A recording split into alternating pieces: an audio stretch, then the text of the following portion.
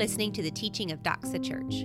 Doxa is located in Spartanburg, South Carolina, and our mission is to glorify God through the fulfillment of the Great Commission.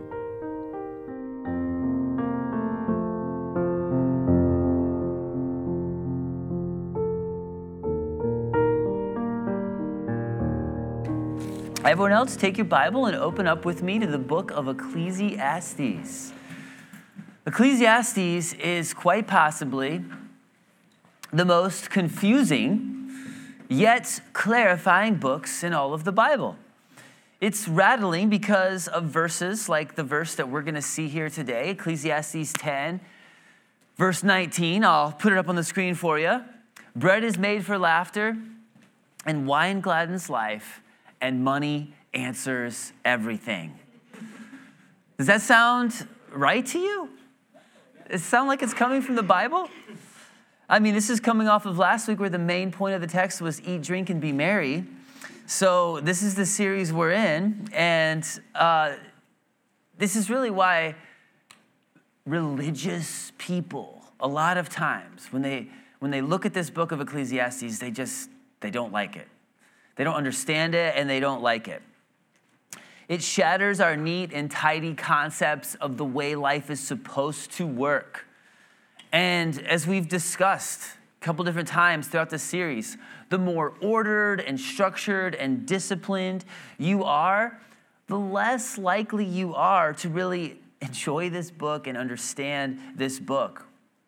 But as we've all been seeing, the deeper that you dig in, the more you appreciate the full perspective on the gritty realities of life under the sun that we are seeing unfold before us in Ecclesiastes. Now, this series is winding down. We have 2 more weeks, got 2 more chapters, 2 more weeks. I've really found myself enjoying this book way more than I even expected that I would. You know, most of you know this, but I grew up in church my entire life. When I was around college, you know, somewhere in there, I think my sophomore year at college, maybe the summer before my sophomore year, I got a little fascinated with Ecclesiastes, took a good look at it myself, and I had the 3 points and the big picture nailed down. I was like, all right, I get this. This is who Solomon is. This is what he did. He experimented. He went all over the place to try to find happiness and pleasure. He found out you cannot have it. So I had like the big picture view of Ecclesiastes, and I love that. You could preach that in one message, right? But I had never really fully dove in deep to go verse by verse, chapter by chapter, into all the psychological waves that Ecclesiastes offers. And this has been a great study for all of us. And as far as most Christians go, most Christians haven't gone as deep into it as we have in this series. And we're learning things that often Christians overlook. So we've been forced to linger on some ideas and some concepts that don't always get a lot of run inside the church. But it's a really good thing because life doesn't always work out the way Solomon describes it in Proverbs, right? And good things don't always seem to come to those who wait, at least for a long time. You have to wait a really, really long time, right? Sometimes the bad guy gets away. At least it seems like that under the sun here. And sometimes things that are out of your control just go haywire. And there's really nothing that you can do about it despite your best intentions. And Solomon has gone there on all of those points. So this morning, we're looking at chapter 10. We're looking at verses like this, verse 19. And I would say this is the final dark chapter of the book. Batman would say, the night is darkest just before the dawn, right? That's what we're going to have here in chapter 10. But we have chapters 11 and 12 awaiting us. A beautiful sunrise is coming. But before we get there, it's one last stroll through the streets of what you could call Gotham City here, all right? Because I'm calling this message a Catalogue of Foolishness. And for those of you who've been here all along, you'll remember in chapter 4, I preached a message called the Catalogue of Loneliness, where we saw the description of all the different types of lonely people. And that was really the beginning of this middle section. This is the end of the middle section of Ecclesiastes. And I don't know if this sounds interesting to you or not, the Catalogue of Foolishness, but here's why it matters. Because you don't need to live your life like all the rest of the fools around you. You don't want to do that. And we've heard this stuff before from Solomon, but Solomon doesn't know how to just say something once. It's like he's a parent or something, okay? Like he has to say it 5 times, 5 different ways for it to sink in for all of us. And honestly, this is going to be very helpful because it's the way we can separate ourselves from the pack. It's to identify what a fool is, understand their motivations, know where they're headed before they even do. And the first step, of course, the last introductory piece here, there's a lot of introduction today, but the first thing that I want you to remember is Solomon has already established that the beginning of wisdom is the fear of the Lord. So that's been previously set in stone. That is the beginning of wisdom. When you fear the Lord, you revere him as holy, you trust him, and you desire to obey him because you respect and honor who God is. And we just did that this morning already. We sang some amazing songs about the love of God, about the justice of God. Like that is the fear of the Lord. And when you fear the Lord, you're not going to be enamored with fools. You actually begin to pity them, and you do not want to be them. So that's where we're picking it up. And let's now, in the Catalogue of Foolishness, look at the capstone of the darkest of the night, and follow along with me as I read verses 1 through 3. So this isn't just for you to feel good about yourself and by looking at all of the fools around you. This is to actually self-identify, what do I need to work on? Do I have any remnants of foolishness that are still in my life? Or am I just an absolute fool right now and I need to wake up? You know, that could be the case too. But look at verses 1 through 3 to start. Dead flies make the perfumer's ointment give off a stench. So a little folly outweighs wisdom and honor. A wise man's heart inclines him to the right, but a fool's heart to the left. Even when the fool walks on the road, he lacks sense, and he says to everyone that he is a fool. First point today, number 1, is fools on the street. All right? You walk down the street, you're surrounded by fools most of the time. Most places you go. That is the world that we live in. And it's pretty much always been that way. Because if you don't fear the Lord, you don't have wisdom. You can start with that. But look at this first verse. Dead flies make the perfumer's ointment give off a stench. What this is teaching is that even just a little folly is going to cause a foul. Even just a little bit. Get the perfumer over here making the scent that smells really good, but there's some dead flies in the area. Good for him, kill those flies, great. But didn't do the job and finish it and clean that mess up, right? And that is going to ruin the whole batch, all of the work that he did. You can do a lot of things right in your life. This is a hard message to hear, okay? Just think about this. You can work hard. You can save money. You can win friends. You can influence people. You can become successful, build a big house. And at the same time, you allow one besetting sin. You allow one passion to get out of line where it becomes an addiction. You can have one mistake creep into your life, take over, and before you know it, your life is turned upside down. Whether this is with lust and making a foolish decision if you're married. You could go 1,000 different directions with this. But it's a warning for all of us.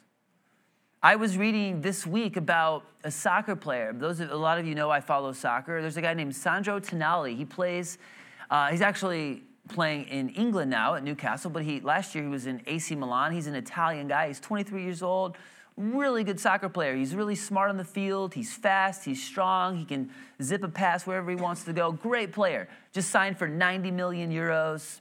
Well, he admitted this week that he's addicted to gambling and that he was gambling on his former team when he played for his team. So he's facing a huge ban now. And then two of his other friends, all these Italian soccer players, are all addicted to gambling. I mean, they've worked so hard. Do you think about how much he sacrificed to be at the top level of a professional sport like that? Yet now it's just, oh yeah, he gambled. And he wasn't even throwing games, but he just had a gambling addiction. There is a lot of things that you can do correct, yet foolishly screw it all up. Now, I'm talking about you right now, under the sun, all right? Spoiler alert, we have to look up. We have to look beyond the sun. We have to walk in the Spirit, one of the things that we sang about today already. But it's so important to understand that even a little mistake, if it's not addressed and it's not corrected, it can lead you to a place where you never, ever want to go. A little folly outweighs wisdom and honor. So are you hiding anything? One other illustration I'll say, or one other point I'll make on this is Solomon has mentioned wine a few times recently. You know, we've mentioned it, right? Because we're just going through this book. We're going to see it again at the end of this chapter. But I feel like I should say Solomon isn't endorsing getting buzzed to take off the edge off of life. He's not doing that. Alcohol isn't something to joke around with or play around with and be foolish with. It's a foolish thing to think. Alcohol has the potential to destroy your life. And I'm not going to sit here and say that the Bible makes a case for 100% complete abstinence, but God loves you. And when he gives you a warning, and when he says, don't get drunk with wine, he's saying that to protect you. It's not so you don't have fun. When God says no, he means don't hurt yourself, right? And I thought I would just remind us all of that. One bad night can ruin your life. A dangerous habit can grow into something that you never imagined it would. So as we're all living our life, rubbing our shoulders with fools because there's nothing else we can do, it doesn't always look the way it actually is under the surface. Many times, things on the surface don't accurately reflect what's going on underneath in someone's heart. Sometimes it's obvious when you're talking with a fool. They open their mouth and they share it. Other times it's not, as this passage is pointing out. Some people just walk down the road shouting to anyone and everything within earshot that they are a fool, just like chapter 3 says.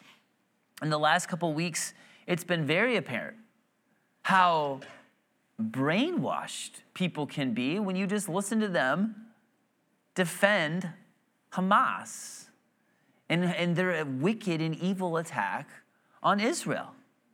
Educated people in our country, all across our country and Europe, saying ridiculous things like Israel brought on the murdering of babies and the atrocities done to women. They deserved it because they're the oppressor. They're taking this land that's not theirs.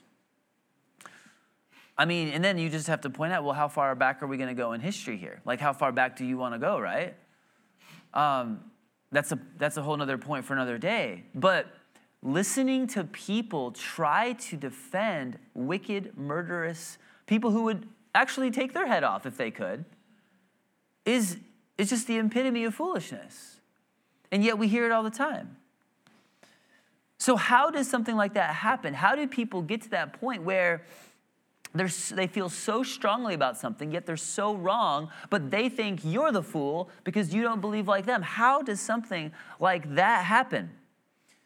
I mean, a lot of reasons, and we're not going to get into all of them today, but if you really want to trace it back, it goes back to the evil, twisted elites who have polluted the education system, who have hijacked the media, who have been engaged in like 100-year-long game of the long game of lacing this world with half-truths that resonate with your feelings of justice. We all have that feeling for justice. And there are wicked people who've been playing this game for a very, very long time to get to this place where a lot of people are just clueless about it. God calls the wisdom of this world foolishness. And if you know Jesus Christ, you know wisdom. It's that simple. If you don't know Jesus Christ, you don't know true wisdom. So in the second point here, I want to talk about this a little bit more. There aren't just stupid fools on the street. There are plenty of those. But there are also very brilliant fools who have a very high IQ. There are masterminds at the top. And this is point number 2. Fools at the top. Look at verse 4. If the anger of the ruler rises against you, do not leave your place, for calmness will lay great offenses to rest. There is an evil that I have seen under the sun, as it were an error proceeding from the ruler. Folly is set in many high places, and the rich sit in a low place. I have seen slaves on horses and princes walking on the ground like slaves.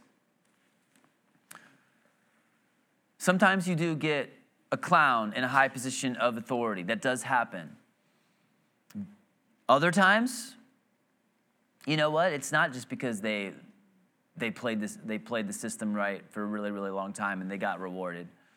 Sometimes they truly are brilliant and conniving and cunning, and they've worked their way up to the top because they are smarter than the next guy. But they're still a fool because they don't know Jesus and they're living for themselves.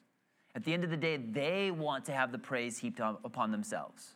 At the end of the day, they like the power and the authority that comes with the title and the position. And they're not there to serve the people underneath them. They're there for those people to pump them up. Okay? This is the foolishness of the world because we know where it's headed. You see where it goes. It's so fleeting.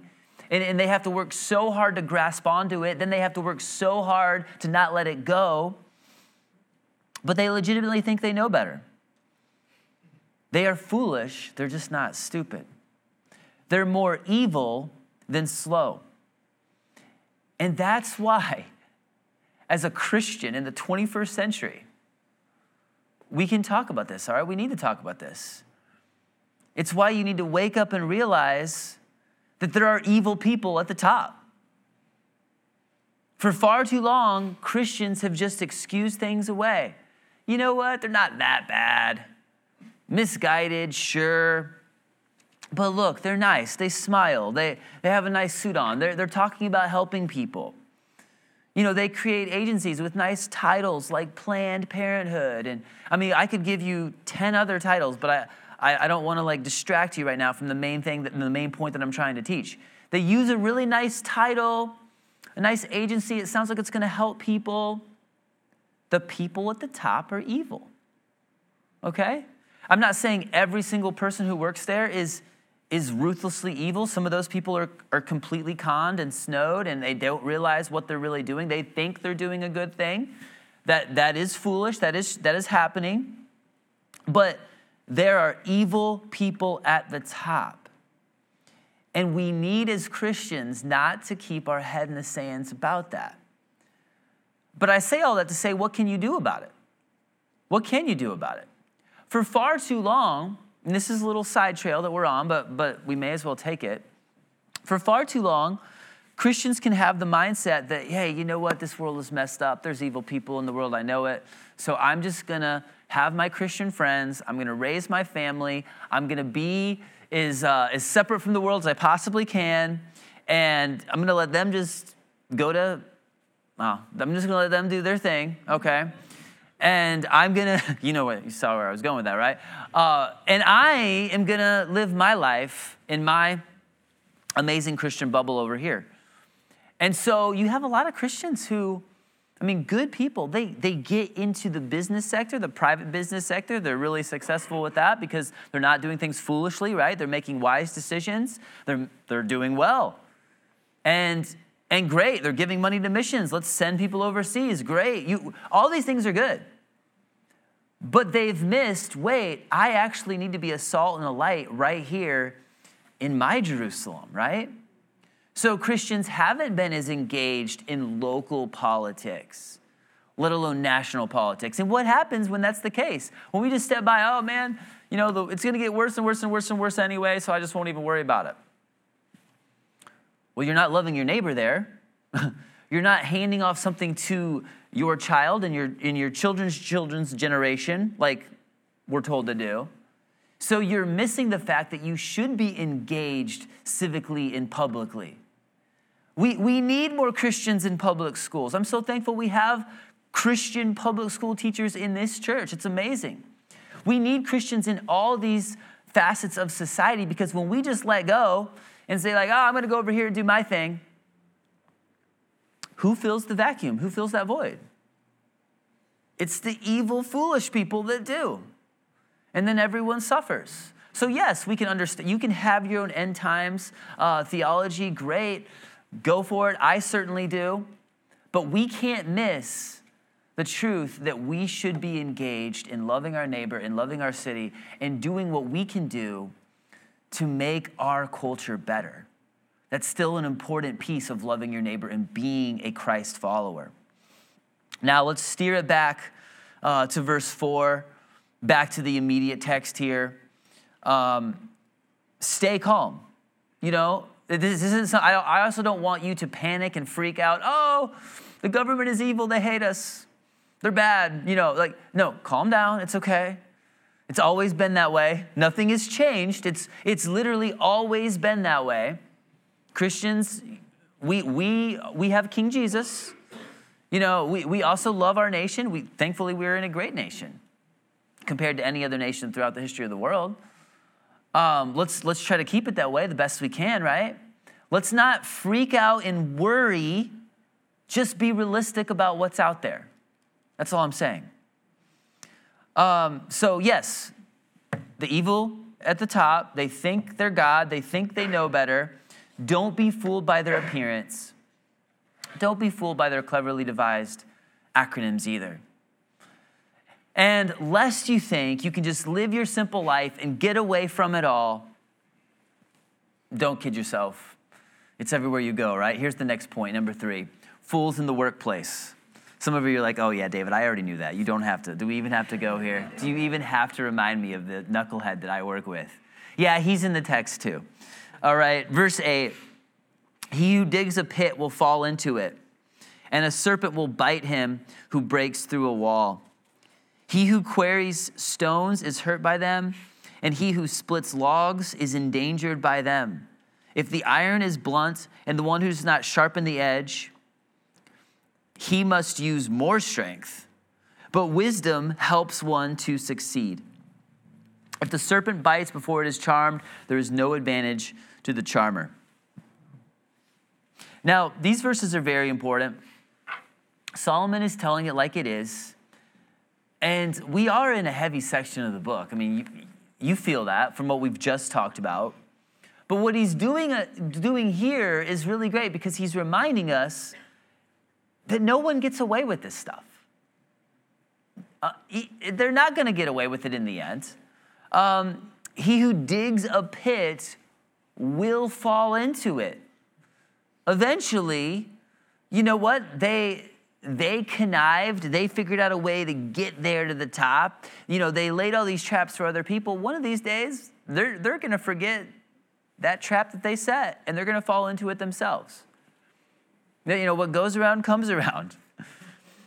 The serpent will bite him who breaks in through a wall. Can you imagine that? What a picture that is. Right? I'm just going to break in here. I'm going to take what I can get.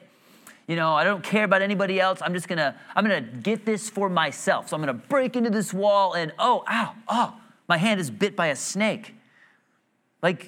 When people are ruthlessly going after theirs and getting theirs, eventually they get bitten. All right? So that's what he's saying. And this is talking about more than just finding idiots at work. What this is saying is if you play with dynamite long enough, you're going to blow yourself up.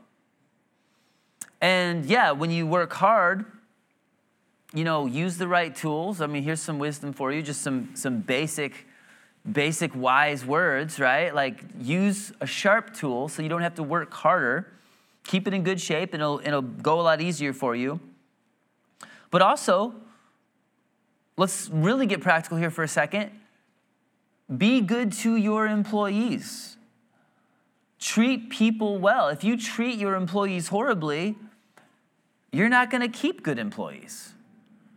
Complaining in a work atmosphere creates a miserable work atmosphere. If you let that go on and where you have a culture of everybody just complaining and always whining about stuff, it's going to create a very negative tone, whether that's in school or whether that's in your home even. And an overbearing, micromanaging shift supervisor creates a stressed and tight crew, an annoyed crew. But when you gun for the top, you take no prisoners, you have that approach, you're only looking out for number one, eventually you're going to be the target. That's very clear in this text. So if you want to have people work hard in your business, in your company, treat people with respect.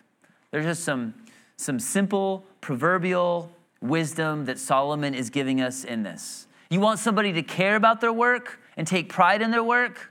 Well, raise the bar of the workplace environment. Basic wisdom.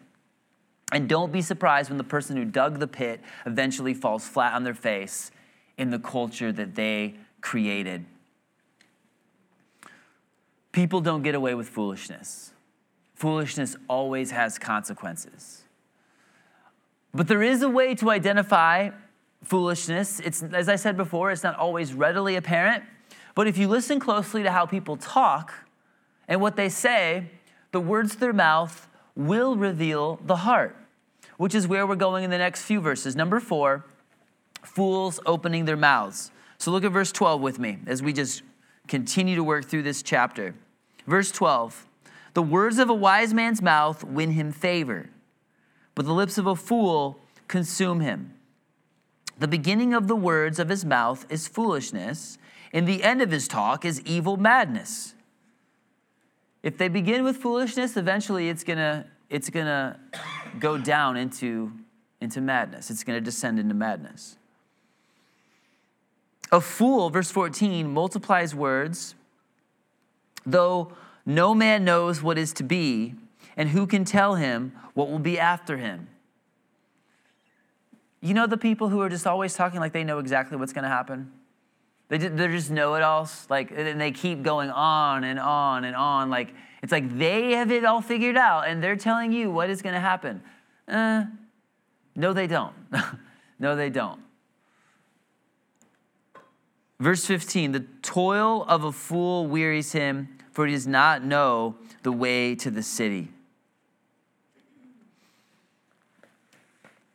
Notice how it says in the beginning it starts with foolishness. And how does it end in verse 13? Evil madness. It never ends well. And here are the final words that Solomon says about fools. Verse 16, look at it with me. Woe to you, O land, when your king is a child and your princes feast in the morning. Happy are you, O land, when your king is a son of the nobility and your princes feast at the proper time, for strength and not for drunkenness.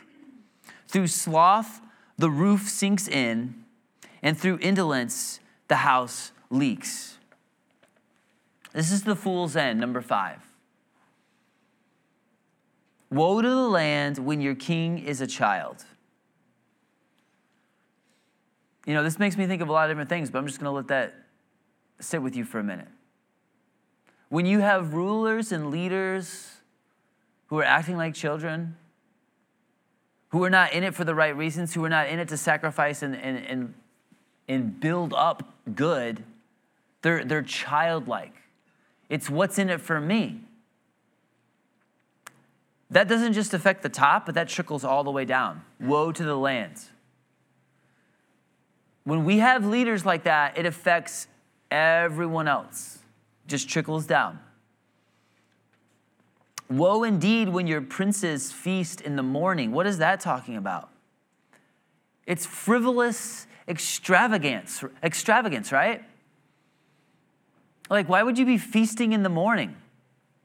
Morning is the time to wake up, to get going, to get to work, to accomplish things, right?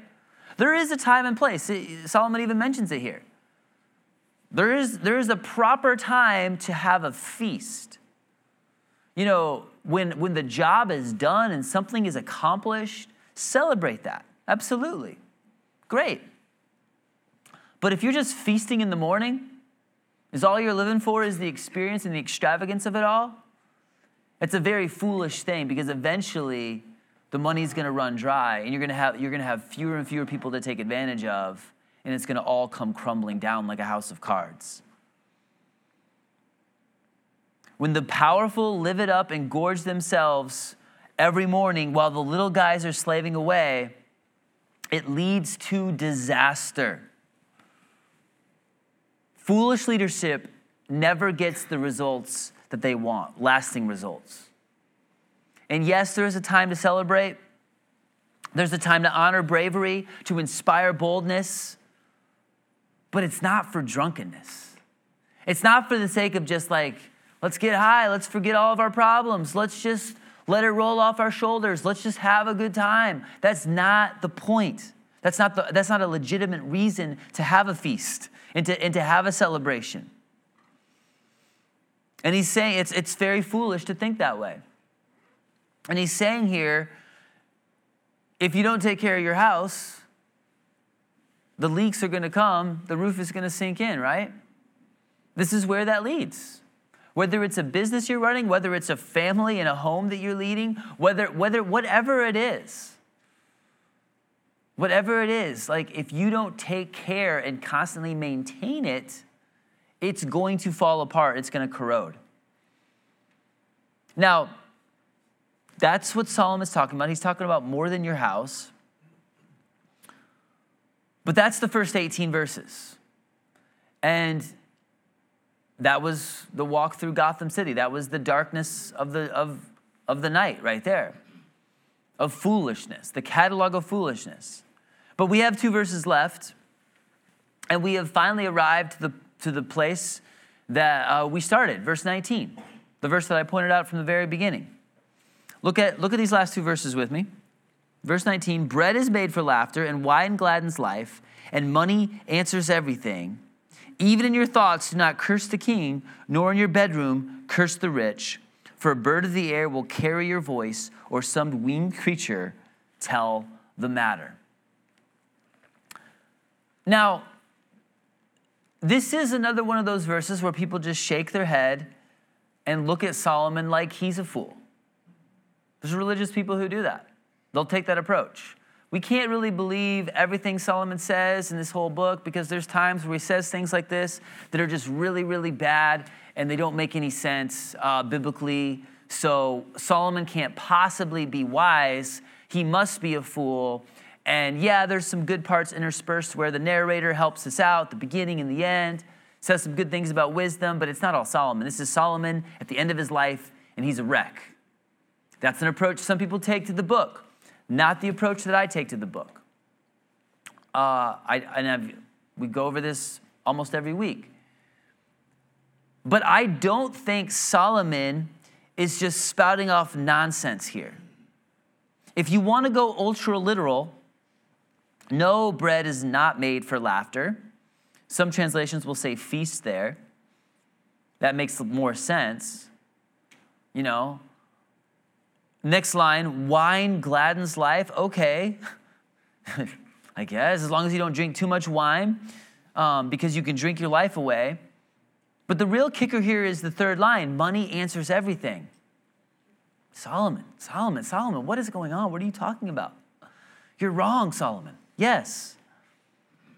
But you know what I find unbelievable is how many overly spiritual people They look down on Solomon. They concoct this idea that this book is man's wisdom, and Solomon was just living a tragedy. This is another example of why we can't take this book at face value. But just step back and think about it. Why would Solomon actually say what you think he's saying here? It doesn't fit anywhere with what he said throughout this whole chapter, throughout this whole book. Solomon has already told us that riches are vanity. He's already made that very clear. And that means vanity. That word vanity means empty. I'd reach out and grab it, and it's like my hand goes through the cloud, through a little vapor. That's what he's told us. So here's some free biblical interpretation. When you come across something that doesn't seem to line up, like when you're reading the Bible yourself and you don't know what it means, it doesn't seem to make sense, seems to be contradictory, what do? You look at the whole context. I know you've probably heard this before, but let's say it again. You have to put it in context. You can't rip verses out of context. Foolish people do that. So Solomon can't just be making this point after all of this that money is the answer to everything. What he's saying is, in this verse, all three of these lines, is that foolish people miss out. Their house of cards leaks, and the roof starts sinking in. In the end, they don't make it to the feast. They don't. And he's pointing out that God, and this is a very similar theme to what we've heard all along, the last few weeks. God, in his good grace, he wants to bless you. He has blessings for you that are awaiting you when you make the right choices, when you follow him. It's there, and he wants you to enjoy your life. God is a God who gives us all things richly to enjoy, as 1 Timothy 6 says. The enjoyment of food, not the gluttony. The enjoyment of fidelity within the framework of marriage, not sexual immorality. The enjoyment of laying up our resources and treasures in heaven rather than just amassing things on earth. If you follow wise principles with your resources, you will reap the benefits. It's that simple. I mean, let's just talk about that for a quick second. I mean, you know how you can be successful financially? The number one thing that you need to do to be successful financially is graduate from school, get a job, and then wait to have kids until after you're married. I mean, that is, anybody can tell you that. Like, you don't have to be a Christian to actually believe that, because it's a fact. There's been countless studies done. You just follow that simple formula, you will be more successful financially. That's also biblical because it's wisdom from above. Follow that order and you'll be a lot better off. But getting back to this, right? What Solomon is teaching is when you make foolish choices and you live for yourself and you go your own way and you feel like you can achieve your dream and just ignore God, in the end, you don't make it to the feast. You don't. And so God has blessings for you.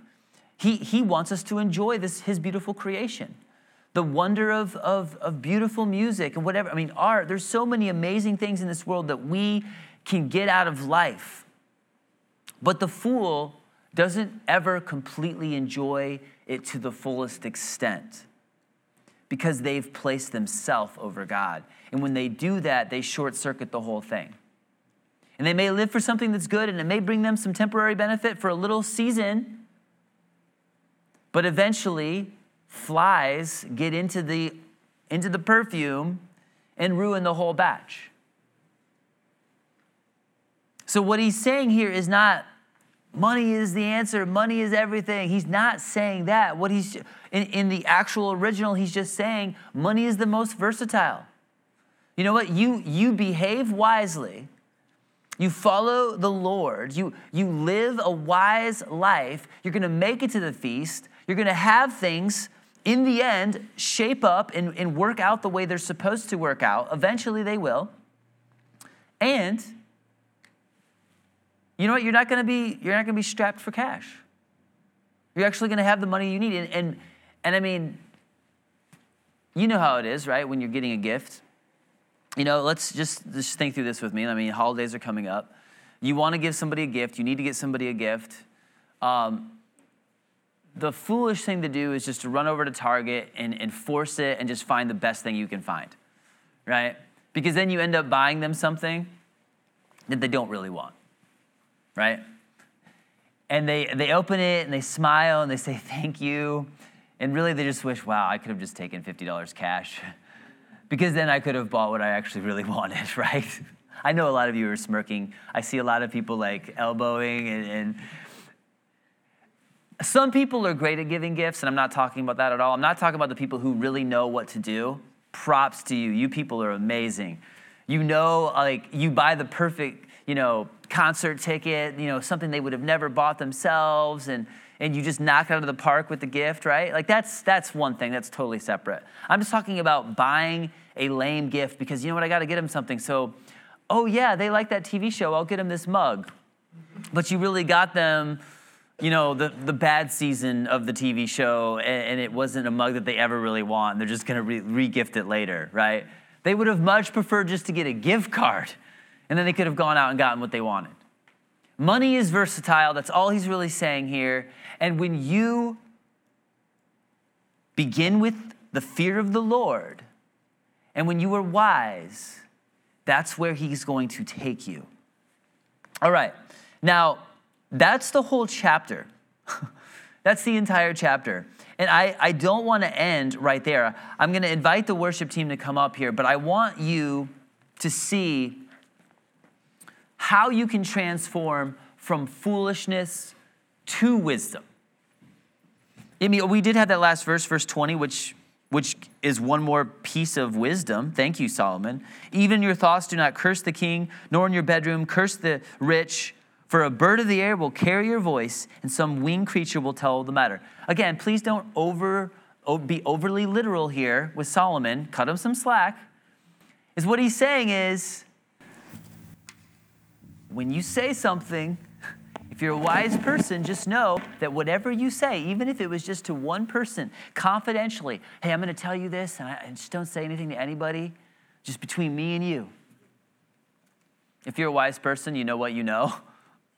Somehow, some way, a little bird is going to take that and pass it on, and that word will get out, right? So there's your last piece of wisdom. But how can we really get over all the fools around us? Because, we don't want to live foolish lives, right? We want to be wise. It begins with fearing the Lord. But turn over to Psalm 111. Some of you are already there. I want to read this chapter to you. Praise the Lord. I will give thanks to the Lord with my whole heart, in the company of the upright, in the congregation. Great are the works of the Lord, studied by all who delight in them. Full of splendor and majesty is his work, and his righteousness endures forever. He has caused his wondrous works to be remembered.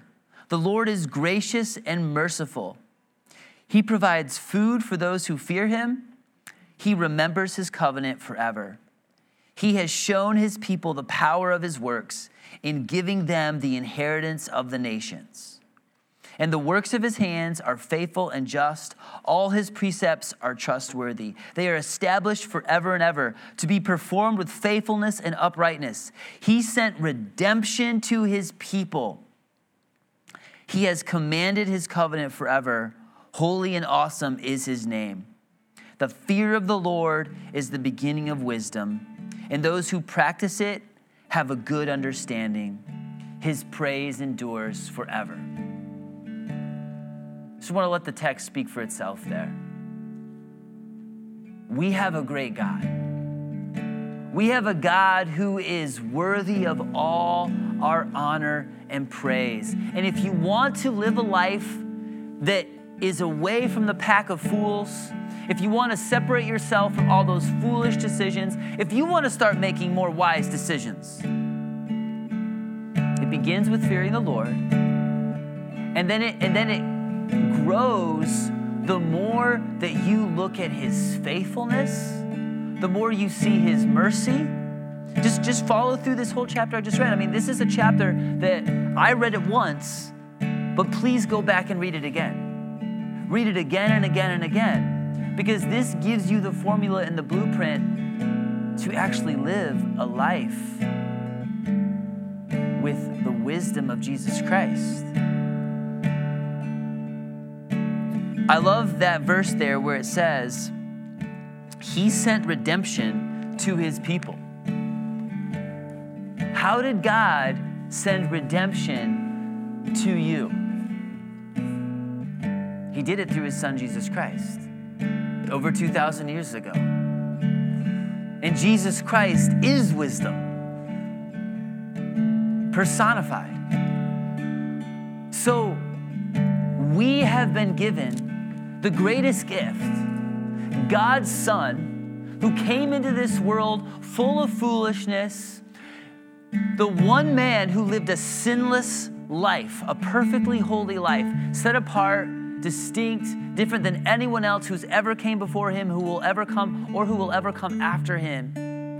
And Jesus died for your foolishness. He died for my foolishness. And that's the only way we can conquer foolishness, when we know Jesus Christ and we start living for him rather than our own foolish devices. Don't be a fool. Don't live for yourself. Don't talk like you know it all. Don't push people away by endlessly opening your mouth. Look above and beyond what you can see and feel right now. Cast your eyes over the sun to the Son, Jesus Christ, and find wisdom through him.